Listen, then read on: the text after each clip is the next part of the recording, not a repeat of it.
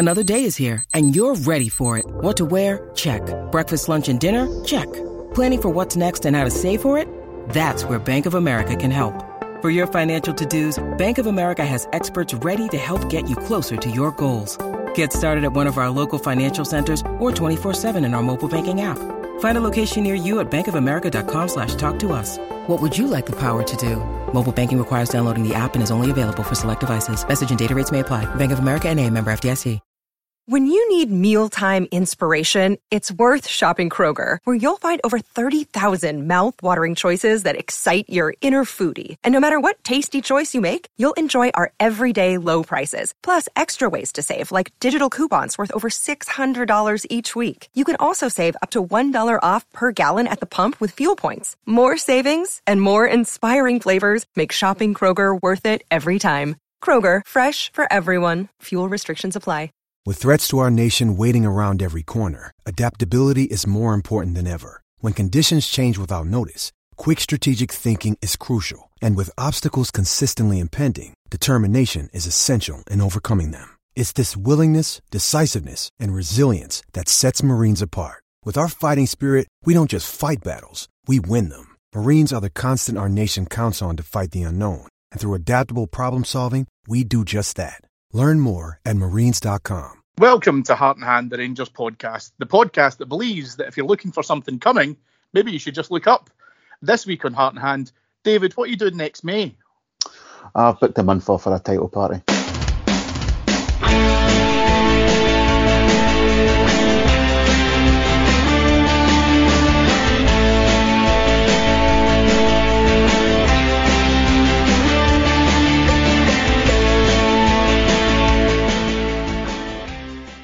Hello, welcome to Heart and Hand. My name is Cammy Bell. I'm stepping in for David Edgar today, and I'm pleased to say that in today's flagship we have got some very special guests. The first of all, you'll have heard him there in the intro, Mr. David Marshall, Paisley's Rose. Afternoon, mate. I'm feeling just tops. Just tops, my friend. Excellent. Well, to go alongside Paisley's Rose, we've got the Alloa Avenger, and that is Mr. Andy McGowan. Andrew, how are you, my fine friend? Hello. Point of order, I'm not from Alloa. No, you're from Saltcoats, but Alloa makes you sound slightly more hospitable. It's some choice to make. It is. It's like, would you rather get shot in the head or stabbed in the chest? So, guys, listen, we'll get cracked on because we've got tons to talk about, and I'm pleased to say, Andy, it's all good news. It's all very, very positive news. We couldn't even get Martin Ramsey on to talk about anything to try and bring us back down to earth a little bit. Have you been enjoying your day in work, reminding probably some of your more uneducated friends about the league position so far? Yep, if you'd said to us after the Old Firm game that come the next international break, this is the position we'd be sitting in, then you would be raising an eyebrow, and you'd also be taking it with both hands gladly, because it looks as if Celtic have kept in touch for beating us that day, to be quite honest with you. Absolutely. Well, listen, we'll jump straight into it. I'm not giving too much away, I don't think, because you'd have to have been living on the moon to understand, obviously, what's happened within Scottish football within the last 24 hours. Rangers, for the second time in a week, went to a home fixture, safe in the knowledge that the closest rivals for the title have dropped points. Celtic obviously losing 2-0 earlier in the day at the Spaghetti ad through in Livingston. David Marshall, I suppose I want to just double check with you, because we had this opportunity last week before we played Aberdeen, and am I alone in thinking we were going into that game with a clear opportunity that we had to capitalise on? And I suppose what I want to double check is, were you nervous before last week, before kick-off, and were you equally nervous yesterday? That's a good question, because last week, I probably was a wee bit nervous, to be honest, because of we'd had these situations before last season where they'd drop points and then we'd a game and failed to capitalise and let them off the hook. Was a wee bit nervous in that sense, and going against Aberdeen, I know all the trouble they've been having this season, and McInnes will tell you, they came to Ibrox with 11 under 10 players all having one leg hanging off and whatnot. Even with all that going on, they still raised their game against us. Didn't expected his win though. To be fair, wasn't really expected 5-0. Going into yesterday, Cammy, to be perfectly honest, I wasn't nervous, and I was kind of expecting myself to be. I was waiting for myself to get that nerves to kick in, but it never really did. As soon as I found out that they'd lost, I was like, well, we're going top the league today. And I remember I finished work just before 3 o'clock yesterday, got home in time to watch a game, and I remember all the way up the road, it was all I was thinking about walking home was going, we're going to go top the league today. And it was just that nervousness that's been with us the last, since we came back up and going into really every game. It's not there anymore, to be perfectly honest. I'm on a high right now, obviously, with the team winning comfortably yesterday, being top of the league, but the excitement of what could be has overtaken the nervousness right now. Andy, we'll kind of open up the game because I think that, we've covered going into it. There was obviously conversations in the build-up to this that after the disappointment against Young Boys in the Thursday night game, that we were looking for a response from the team and we were looking for them to be able to try and bounce back. You add on the pressure, because there is a pressure, let's not kid ourselves, there is a pressure of being able to capitalise on any opportunity that Celtic possibly give us. I don't know if you were nervous or not. You're quite a kind of calm guy at the best of times anyway. But had you been nervous, Jermaine Defoe, with a beautiful slide rule pass through from Greg Stewart, opens up the scoring in 7 minutes. A delightful chip. I mean, there's a point to this where I think just you see Defoe, and I don't know if maybe the keeper's at fault, maybe he comes out a little bit too early. But you've got to have some just... It's like just a natural order of things that when Jermaine Defoe gets presented that opportunity, he's going to finish it.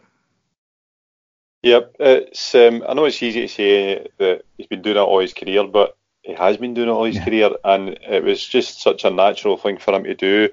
If you watch it back in slow motion, you see the pass from Greg Stewart, which is exquisite, by the way, and exactly what we've been missing a lot of times against packed defences at home.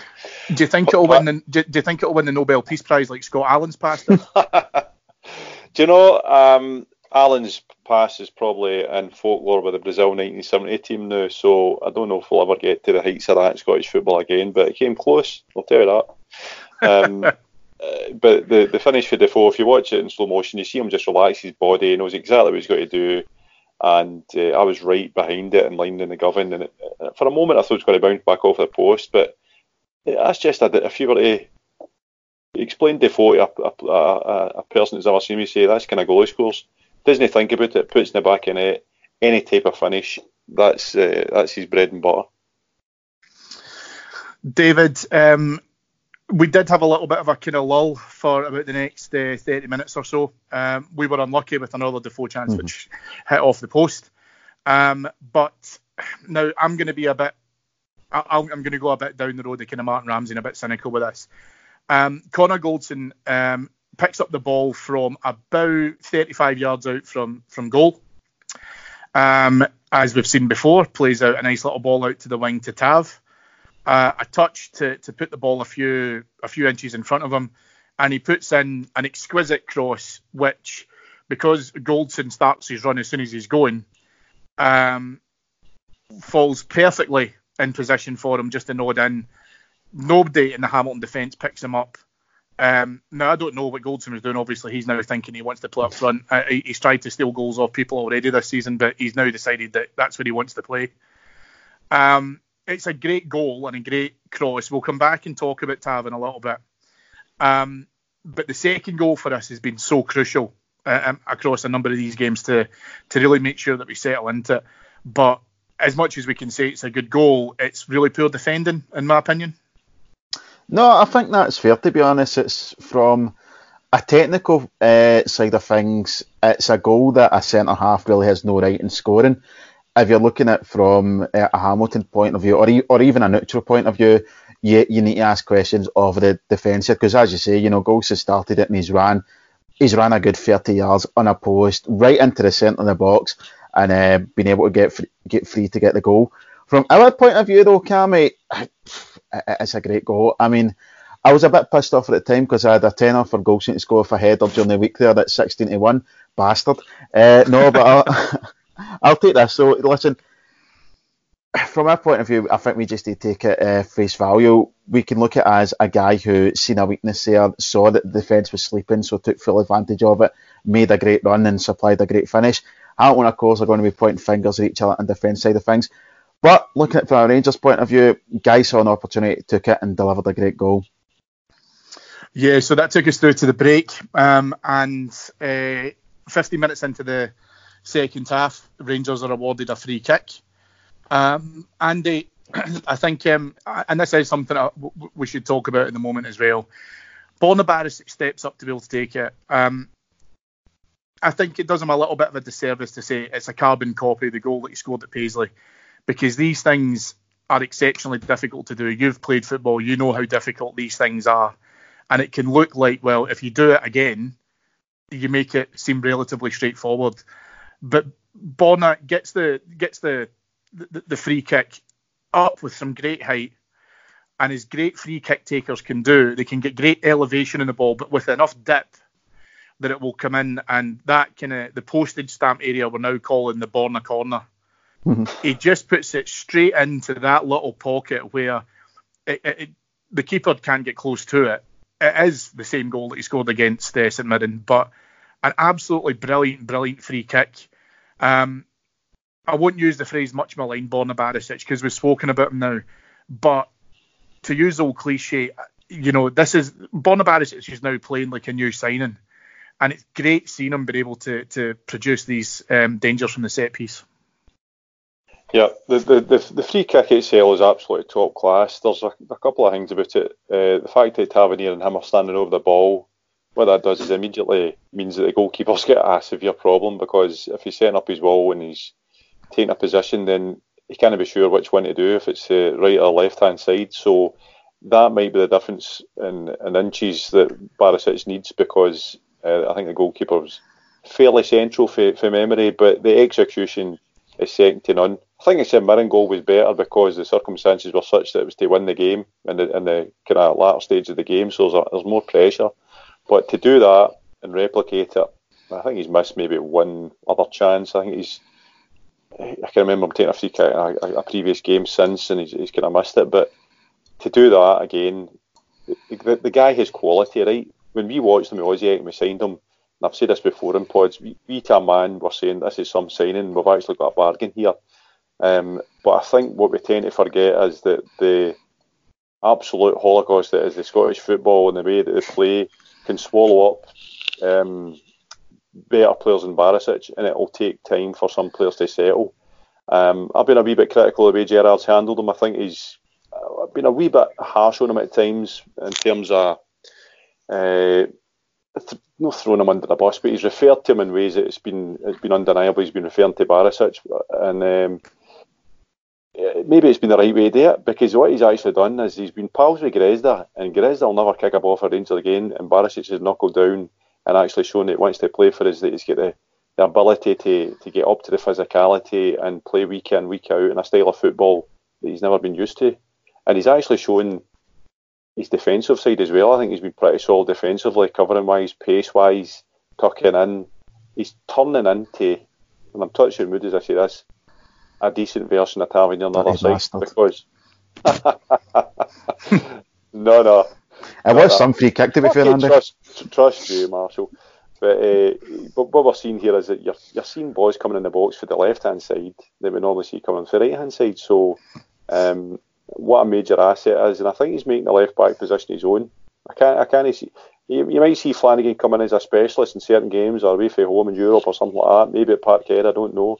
But I think it's a major bonus to actually see now that we've got a settled left back, because I thought that was a problem position the first 5-6 games of the season. I think everybody did. David, there's a point here, and Andy's totally right. I think what's now starting to happen is we've seen teams come to Ibrox, but also when we've seen away from home, and what they've done is they've started to stick 2 men on Tavernier because they know what he can produce, and they know the quality of his crossing, they know that obviously from an assist perspective we're there. Do you agree with Andy that we're now starting to see that from Barisic and the other side of things, albeit not necessarily from an assisting perspective? Let's not separate the two, But the guy fundamentally is becoming a threat, and now he is starting to nail down, in my opinion, at least that left back position as his own.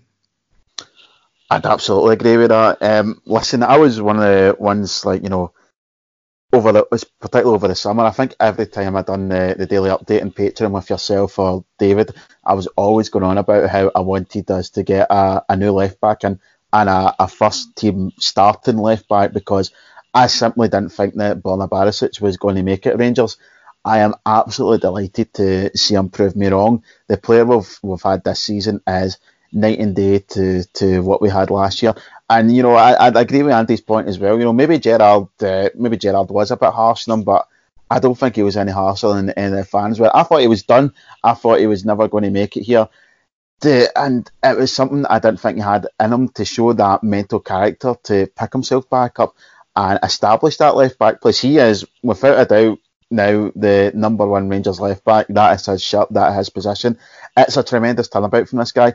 And to further your point there, Cam, as well, he is 100% an asset and a weapon for us now.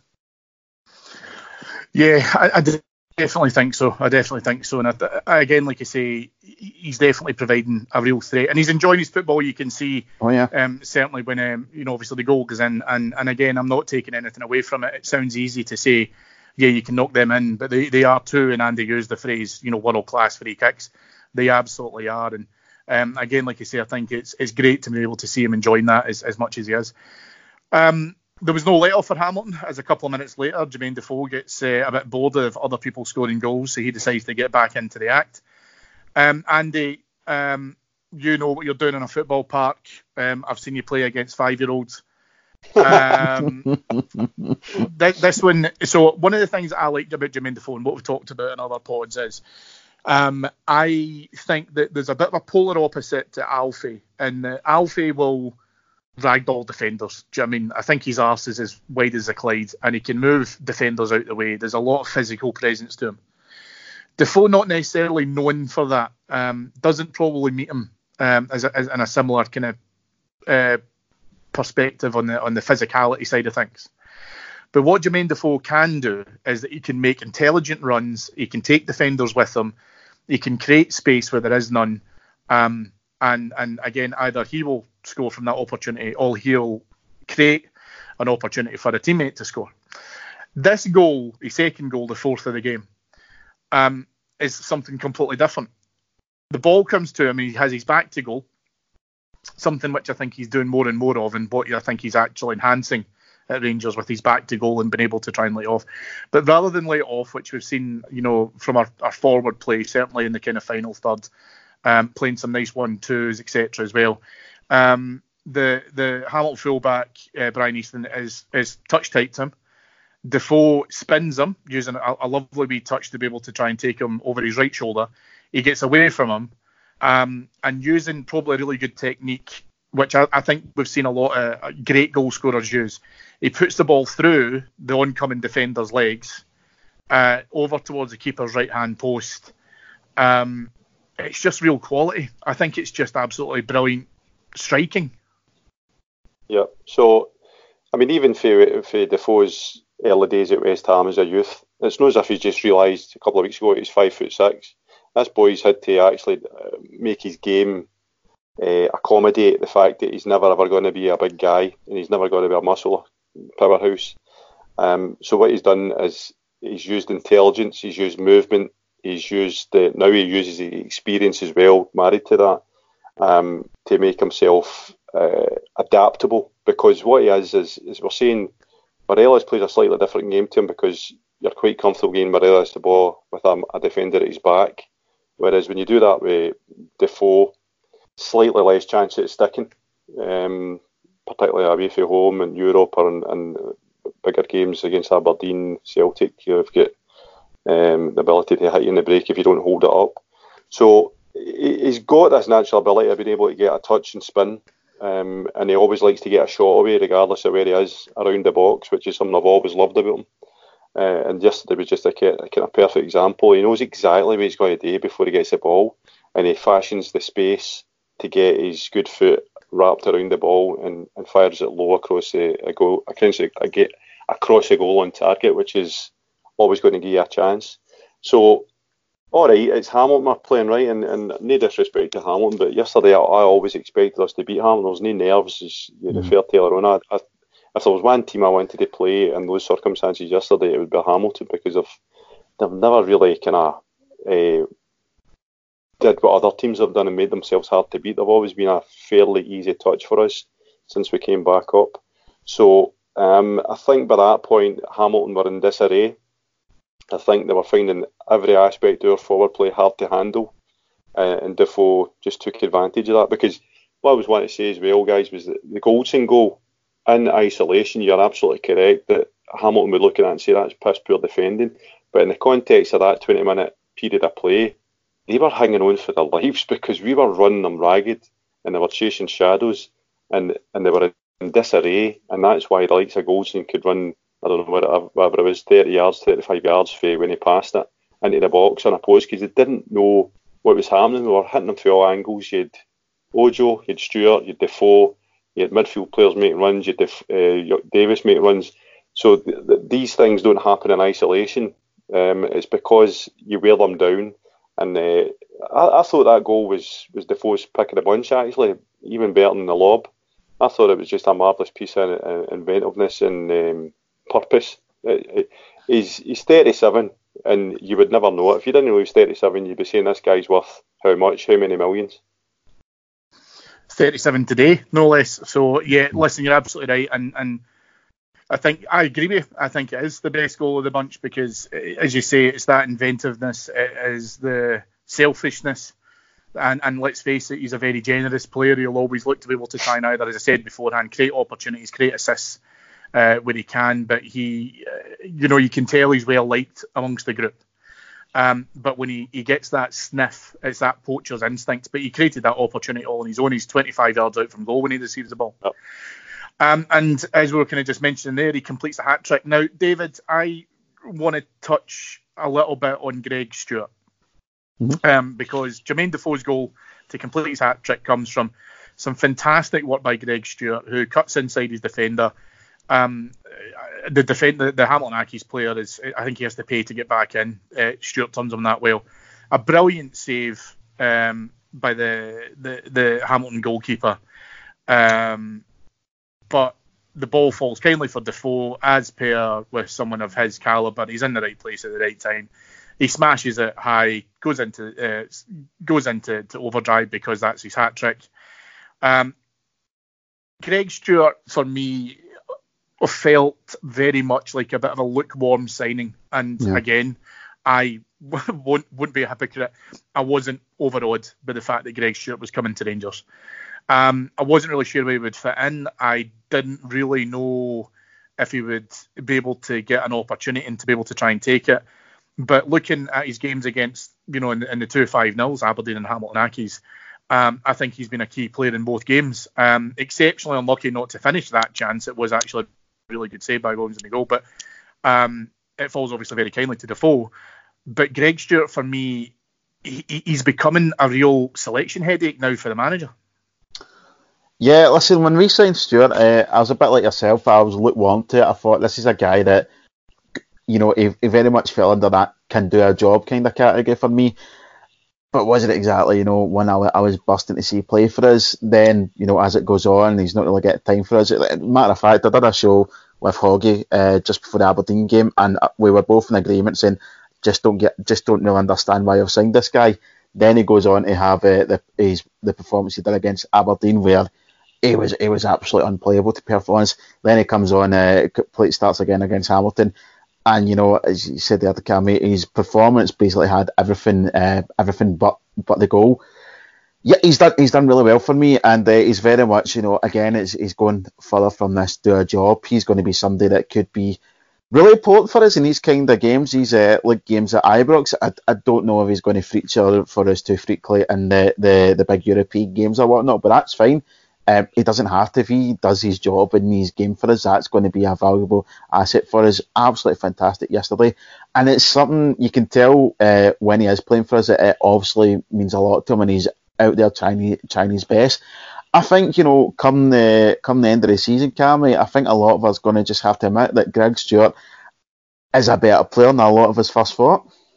Yeah, I would totally agree with that, and I think certainly for myself, I'm glad that he's been able to change my opinion on him, and I apologise for the fact that I probably should have given him more credit than it's due. But David, you touched on a really good point there, which is around some of the squad rotation. And Andy, I'm keen to kind of get your thoughts on this. I purposely didn't talk about the lineup because I want to talk a little bit around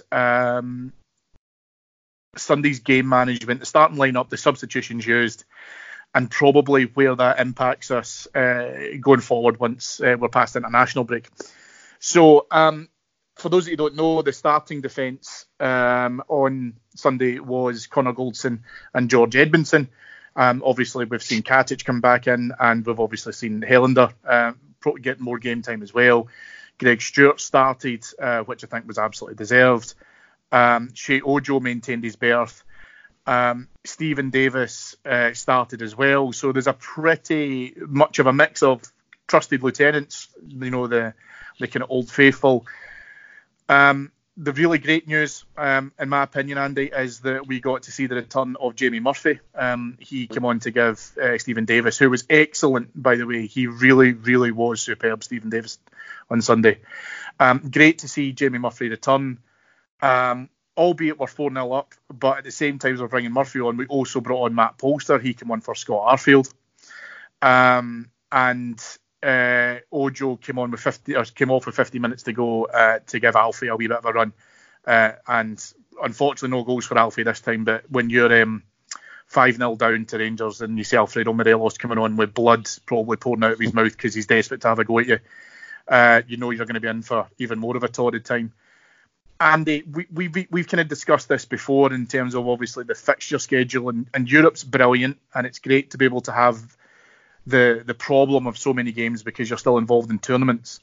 But I think Gerrard, for me, on Sunday showed that he will utilise his resources. He will look to be able to involve players who, either coming back from injury or maybe haven't been fully utilised across the squad. We've seen, as we've just touched on with David there, Greg Stewart coming in and taking his opportunities, so he is in the manager's thoughts.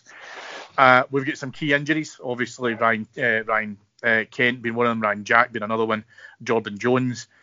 He has to be able to do things like this to be able to utilise his resources and spread out the minutes and the legs, etc. as well.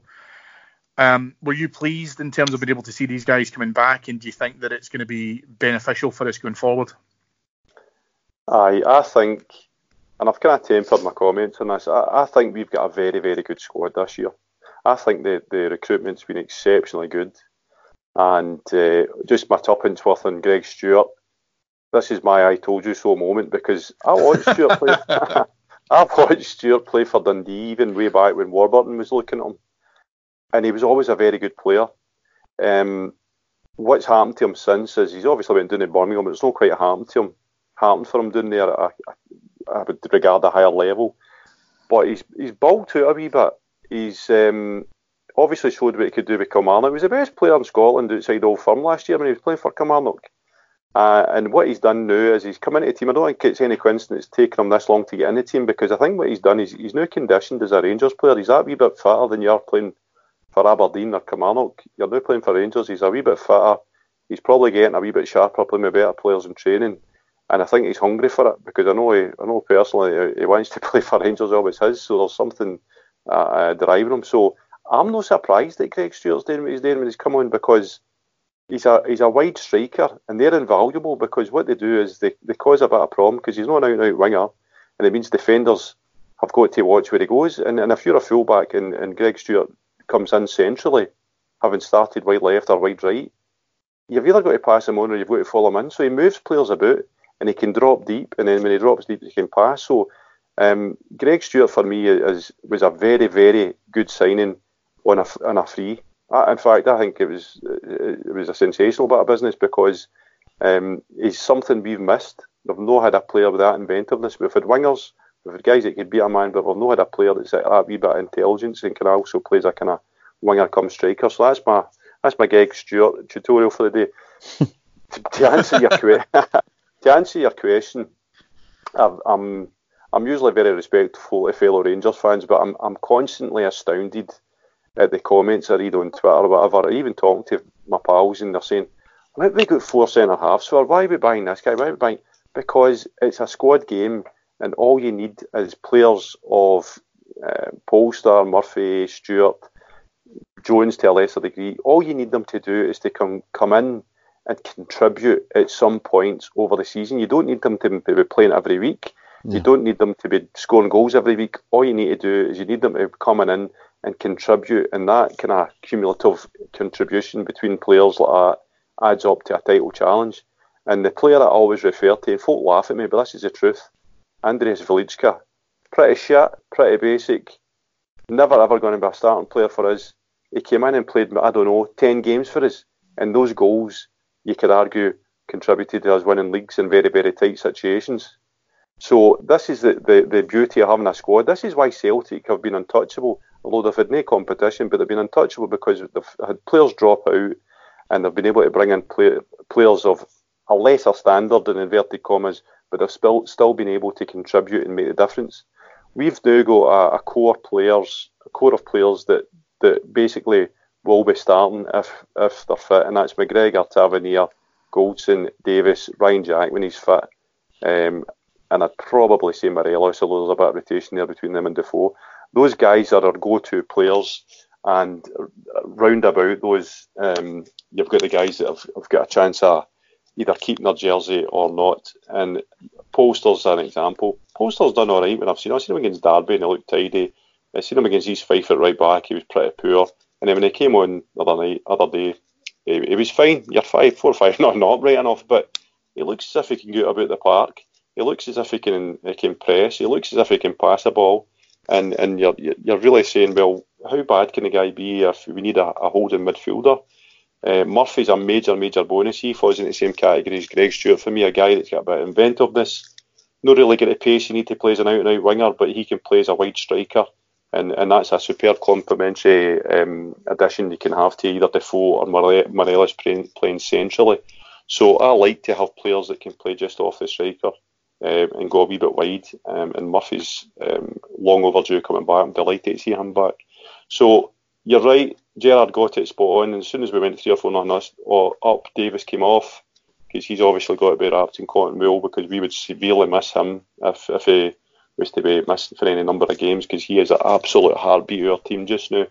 He's dictating play, he's covering players, he's reading the game fantastically well, he's driving forward, He's a complete midfielder, and at this moment in time, he's absolutely my player of the year so far. But the squad's there. The squad's looking fantastic as far as I'm concerned. There's Edmondson as well. What a prospect. And he's probably behind Helander and Katic. So that's a major yardstick in terms of how much we've improved in just a year. David, I think what we've got to also look at, and I think it's to do a bit of kind of due diligence in terms of where we're at. Everyone was pissed off at the beginning of September after the Celtic result. We had really just not long kicked off the league. We were still kind of finding ourselves. We went from a few days beforehand, a brilliant high of getting into the European group stages after obviously beating Legia in the last seconds of the game, to a fairly comfortable victory for Celtic at Ibrox. Everyone was kind of pissed off, from whatever's happened from there. One of the things that you've got to look at now is the reaction of the players and the management team since that defeat. So, in all competitions domestically, we've conceded 1 goal. In the last 3 games in the league, we have scored 14 without reply. The 1 goal that we have conceded against Livingston at home was a penalty. You would never have, I suppose you always want to be able to do the old adage of taking game by game, etc. But this is us now being able to provide a level of consistency, ironically, that we didn't get when we beat Celtic at the turn of the year last year, that we were screaming out for. And now, I suppose, as self-assured as it might sound, it feels like some of these victories are routine at the moment. And we haven't been in this position for years. Leagues are not won and lost in October. I think we know that. But right now, you really have to admire how well Rangers are being able to play week on week, keeping things tight at the back despite the rotation, and as Andy just mentioned there with Edmondson. It's just a phenomenal domestic run we've been going on. Yeah, I think you raise a couple of good points here, Cam, when you talk about the start of the season and try to find their feet. The form or the performances rather weren't great, to be perfectly honest. There was a couple of real struggles and slogs. However, what was important was getting the wins, and that was something that we weren't doing last season. We would struggle in games and then drop points. My worry at that point domestically was, that can't go on forever. We can't perform, the way we did, say, against St Mirren or Livingston, and hope to take that over the course of the season. That will eventually catch up as we need to start putting in the performances. Then Aberdeen comes and, we totally blow them away. Then, obviously the weekend comes, we blow Hamilton away as well. And what, the thing that really brings it home for me, Cammy, is when you start talking to people who aren't Rangers fans and you listen to them talk about us, not that we particularly care about what they think about Rangers, but it's a realisation from elsewhere. People are going, Rangers are actually a good team, and that allows you as a Rangers supporter to sit back and go, we are a good team. We are here where we are at this point in the league by merit. We have been the best team in the league since the start of the season. Our one major blip was that Celtic game, which in a way makes it even more frustrating because they were there for the taking, and we had to put in our worst performance of the season against them. But as you say though, our recovery and the reaction since then has been absolutely superb. Make no mistake about it, they turned up at Ibrox end of August, won that day, and thought they'd win the league. They absolutely did. So for us to go in here and to win every game domestically since then is superb, and it speaks about a lot about the character from this team. You're right what you say there, Cammy. Leagues and trophies are not won in October. However, what gives me hope and what gives us a promise, I think we now have a team that is mentally capable of sustaining a title challenge. And I'm not saying we have won the league or we're going to win the league, but if you were to ask me, do I think we can win the league? Absolutely. And David obviously kind of touched upon there in terms of where we were from a domestic perspective. Can I just bring it back a second to talk about the Young Boys game, obviously on Thursday evening. And I suppose now that the fallout from that has settled, I'm keen to kind of get your take on where we were from the immediate reaction to that, and probably laying some of the blame and some of the abuse at James Tavernier's door. For my 2 cents, I don't think Tav has started the season as well as he has done in previous seasons. That's not to necessarily say that he's playing badly.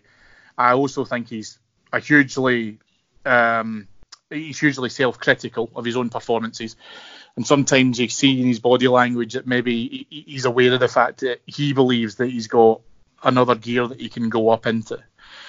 Thursday night was incredibly disappointing because the feeling is obviously that we've been the masters of our own downfall, and that we looked very, very sloppy at times, and it's a little bit yin and yang because we're performing so well domestically, and you're hoping that you can carry that into Europe. And obviously the home win against Feyenoord was massive for us. I take it the overall feeling, I think, from you, having spoken to you, is that the abuse that Tav is getting is absolutely not merited. And I think that we probably need to do what you would normally do and exercise a bit of caution, have a think about where we're criticising some of the players, and especially when we're talking about ridiculous sentiment like removing the captaincy from him, etc. How do we help get him back into that place of confidence and where he's performing well?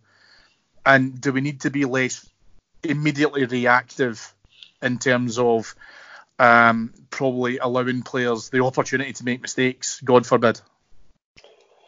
I know we live in a 24-hour news cycle, and Twitter allows us to publish our thoughts instantaneously as things happen on a pitch, right?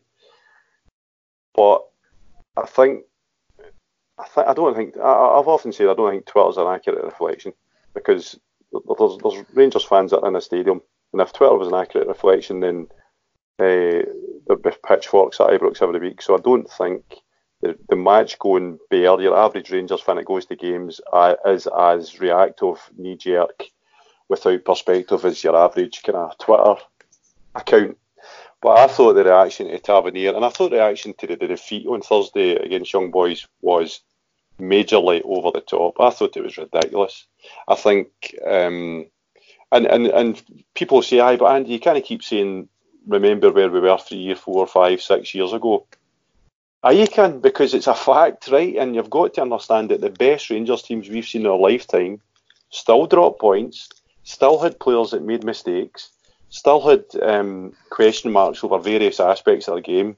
It's the nature of football. And what we sometimes ask our team and our players and what we expect, I know that's what's made Rangers.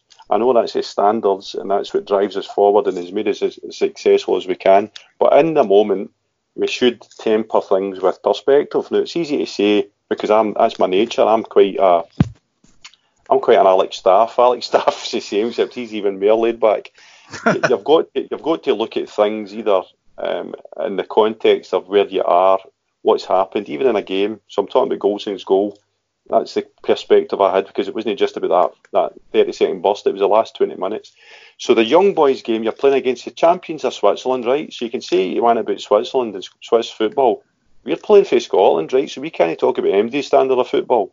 You're playing the champions of Switzerland. They've had good results at home. They beat Man United not that long ago. They've got a very competent team. They've got pace through the team. They've got experienced internationals. So this isn't Hamilton we're playing. So there was always a potential for us to get beat or to drop points in that game. What happened in the game was we competed very well. I thought spells of the possession football we had was absolutely excellent. We were just missing that wee bit of quality in the final third. And the game was very even. I thought we were very evenly balanced against them, as we were very evenly balanced against Feyenoord.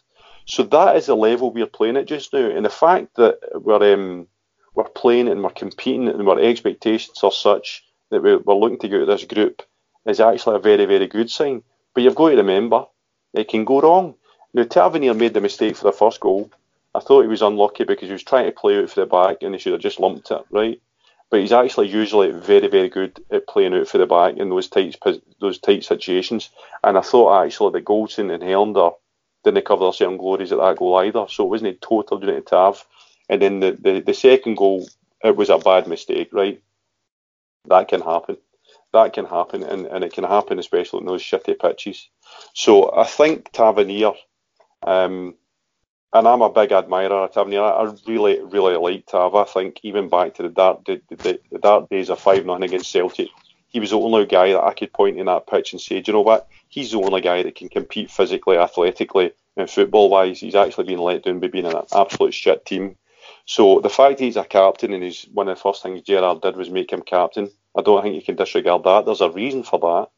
And I think that anybody that was talking about taking away the captaincy, first of all, why? What difference did it change things? And secondly, dropping him.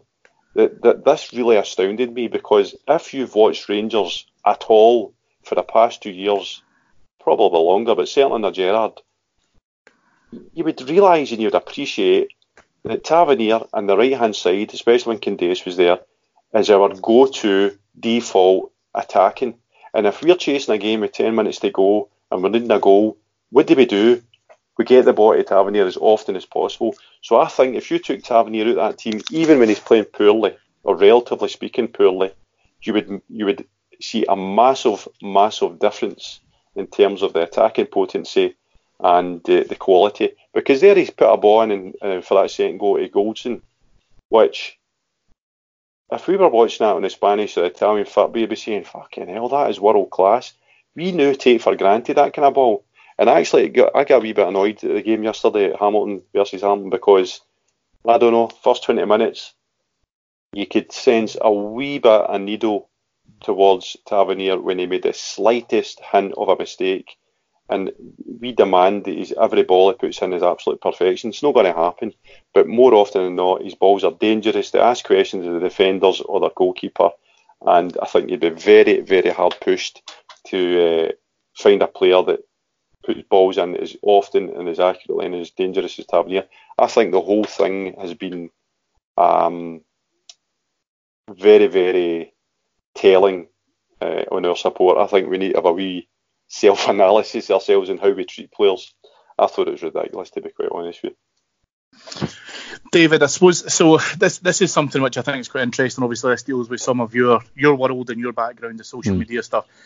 We've obviously seen the reaction from the great unwashed, the Ryan Christie, having rightfully been sent off against Livingston yesterday, had to delete his social media accounts because of the amount of abuse that he was getting. Fortunately, Tav's not had to go down that road because, we're all sensible and, various other things. However, there's a point to this where when you think about the league and how long a league lasts, and we went through, Andy and I more so, have went through the 9-in-a-row season. It is awful. It is pressure every single week. You're virtually playing a cup final every other weekend because you've got to win. You've got to be able to try and get it. That will only continue to ramp up now for Celtic. But we need to make sure that we're keeping our own house in order by remaining calm, by not probably doing, and I think, I don't know, I don't want to put words in Andy's mouth. It feels to me as if maybe one of the words he's searching for is a bit like an overreaction almost to what happened to young boys. I totally agree with that. I think that Tav sets himself very, very high standards. But we need to probably make sure that before we do have that instant reaction, that ability to, go onto social media to say whatever we want, to have that vent, if you will. We need to be really cautious about how we take a breath and take a minute and just endure across the entire season, because this isn't going to be a quick walk in the park. We're going to be talking about months and months of pressure building up, and if things go our way, I think that you'll start to see adverse reactions coming from their side of the city, which is fine because we want them to make mistakes and to have their re-implosions and all the rest of it. But the good opportunity now is to see you've got to treat your players with respect. They do have almost direct access to players now in social media. We need to make sure that we're presenting ourselves in the right way with that, even when we are bitterly disappointed in particular games where, I don't want to say we threw it away, but we threw it away. Yeah, well, firstly, I was 4 when we completed 9 in a row, so I was fairly laid back that season. Andy was 6. Yeah. No, to your point, no, and I'm not necessarily going to disagree with a lot of Andy said, but just a few counterpoints here as well. I think what we need to get here is the right balance between criticism and abuse. Quite frankly, as supporters, I think we should always have the right to be critical. It's when you take that too far and it does get to the levels of abuse. So first things first, if you ever tag a player on Twitter and even be critical towards them and tag them on Twitter, you're an arsehole. Don't do it. You get absolutely nothing from it. That is brain dead behaviour. Do not tag any player on Twitter, whether he's a Rangers player or any other. Just don't do it. It's not a good look. Andy raises a point there. One I actually agree with about Twitter not being a good representation of the match going support as a whole. I would agree with that, but at the same time, and Andy touches on this when he talks about there being niggle inside the stadium for Tav, Ibrox is not a patient stadium and we're not a patient support. So again, it goes back to that. If you're a Rangers player, you have to be able to take this criticism on, and if you can't handle it, and we have had players over the last 6-7 years who simply can't handle it, you don't deserve to be a Rangers player, quite frankly. And I don't think James Tavernier falls into that category at all. I have, I'll hold my hands up. I have been critical of James Tavernier this season, purely because I'm a big Tav fan, and I don't think he isn't reaching that level of form that he's capable of, because I hold him in very high regards. I don't understand people who don't get what he brings to our team or want them stripped to the captaincy. Don't understand that at all. But for James Tavernier's standard, I don't think he's matched that so far this season. It is, again, going forward, Cammy, you talk about needing to be level-headed. This is going to be an absolute battle of a season. It's going to be, as you say, emotions are going to run high. There's going to be ups, there's going to be downs. Absolutely, we should always have the right to be critical of our team. But if we get a bad result, do not go and abuse our own players. You get absolutely nothing from that. And maybe we do need to be a wee bit more patient at Ibrox as well. It's going to be a hell of a ride from here on out. But we're all in this together. Look back to the last time we won league titles. It seems like so long ago now. But one of the great things we had with between the support and the Walter Smith teams was, and we talked about this for the 3 years that we were winning leagues and trophies under Walter, there was a great connection between the support and the teams. That's something that can be lost through history because what happened in the years after that, and a lot of the connection with that team was lost because of the following season, the season after that, and what happened in the summer of 2012. However, at that time there was a great connection between the fan support. I think we're just maybe not quite there, but I think that overall, I think there is a big connection between the fan support. Look at the stuff like Alfie on the bench on Saturday clapping along with the fans to every Saturday we follow. That is superb. There's a lot of players in this team that pretty much all of them, they love being Rangers players, and you can see it when they're on the park. You can see it when they're on their own social media and they're talking about what an honour it is to play for this club, what an honour it is to play in front of the support. Just about every single player in this team that's worth into us loves the Rangers. Even the ones that are on the fringes that don't get played love being a Rangers player.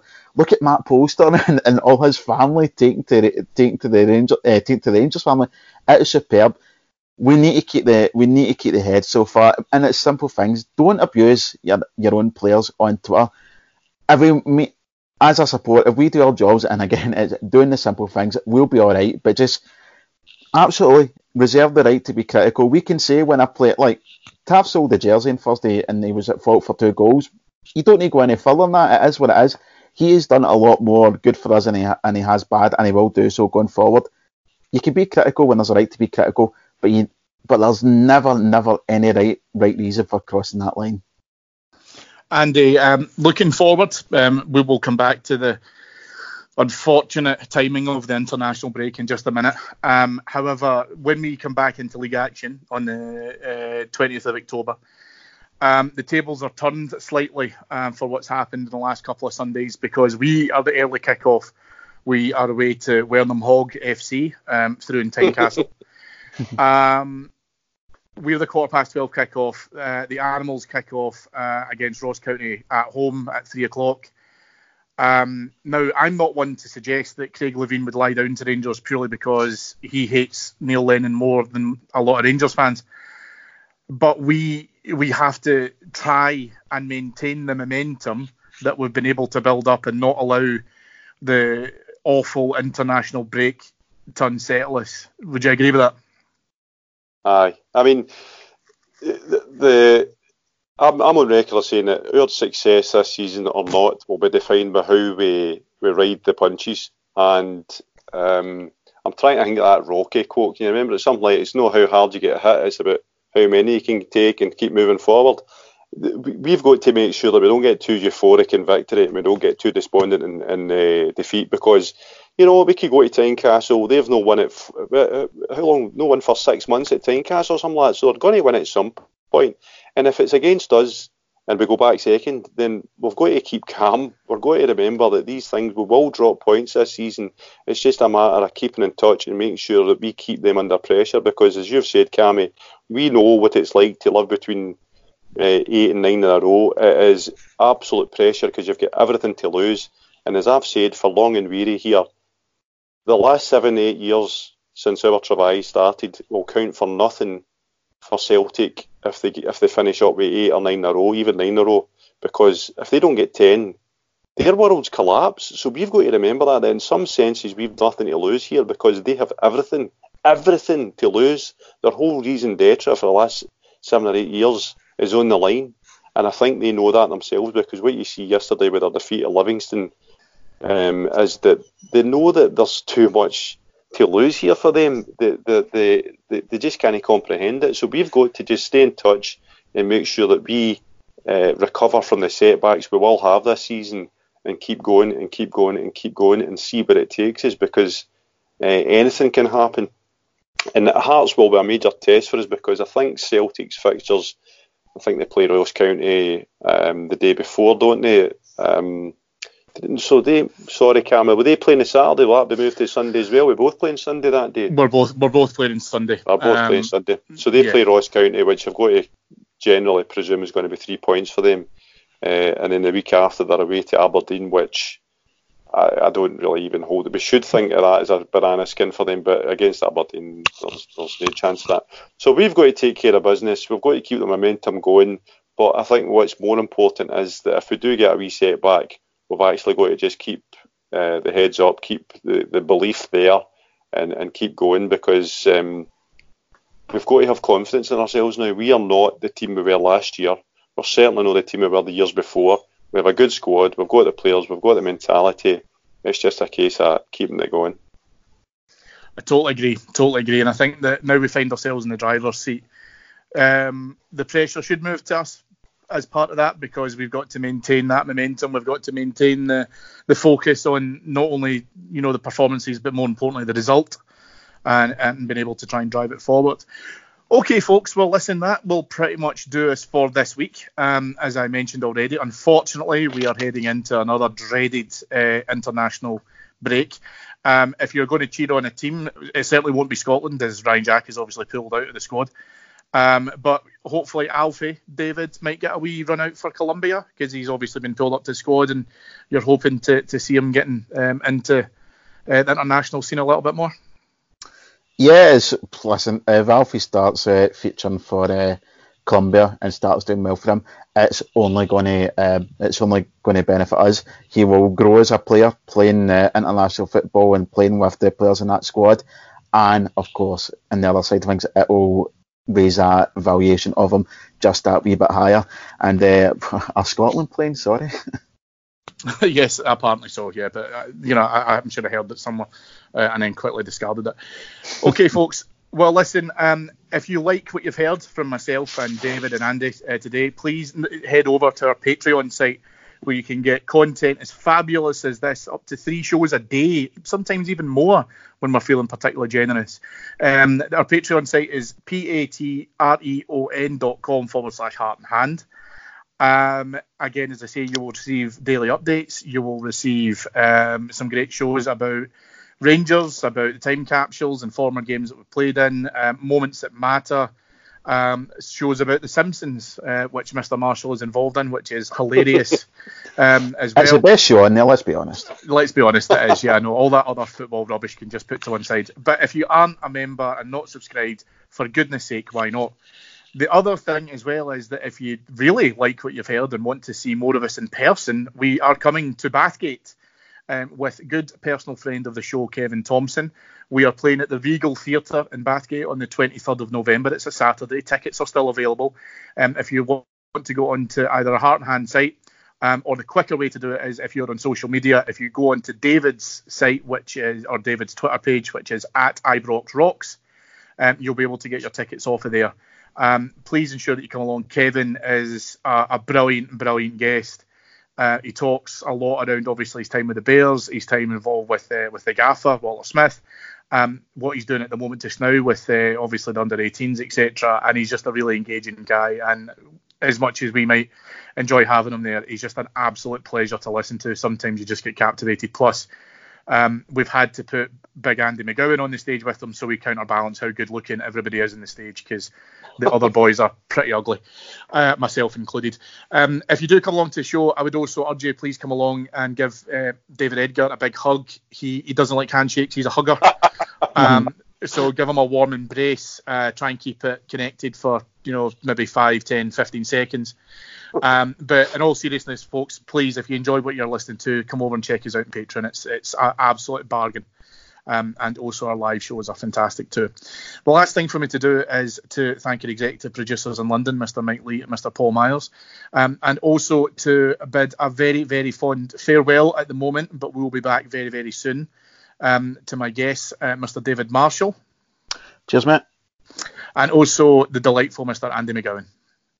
Thanks, Cammy. I'm working on a tap dance routine because it's in a theatre. I think we should do something special, me and you. So we'll do one of those Morecambe and Wise tap dance routines, I think, and Kevin Thompson can come down the stairs after it.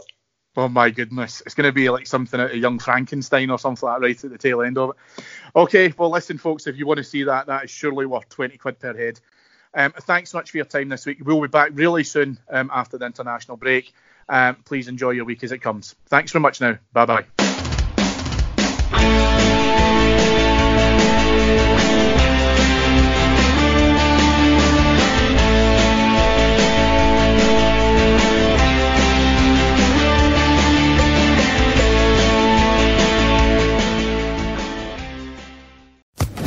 Social Podcast Network. With Lucky Land Slots, you can get lucky just about anywhere. Dearly beloved, we are gathered here today to... Has anyone seen the bride and groom?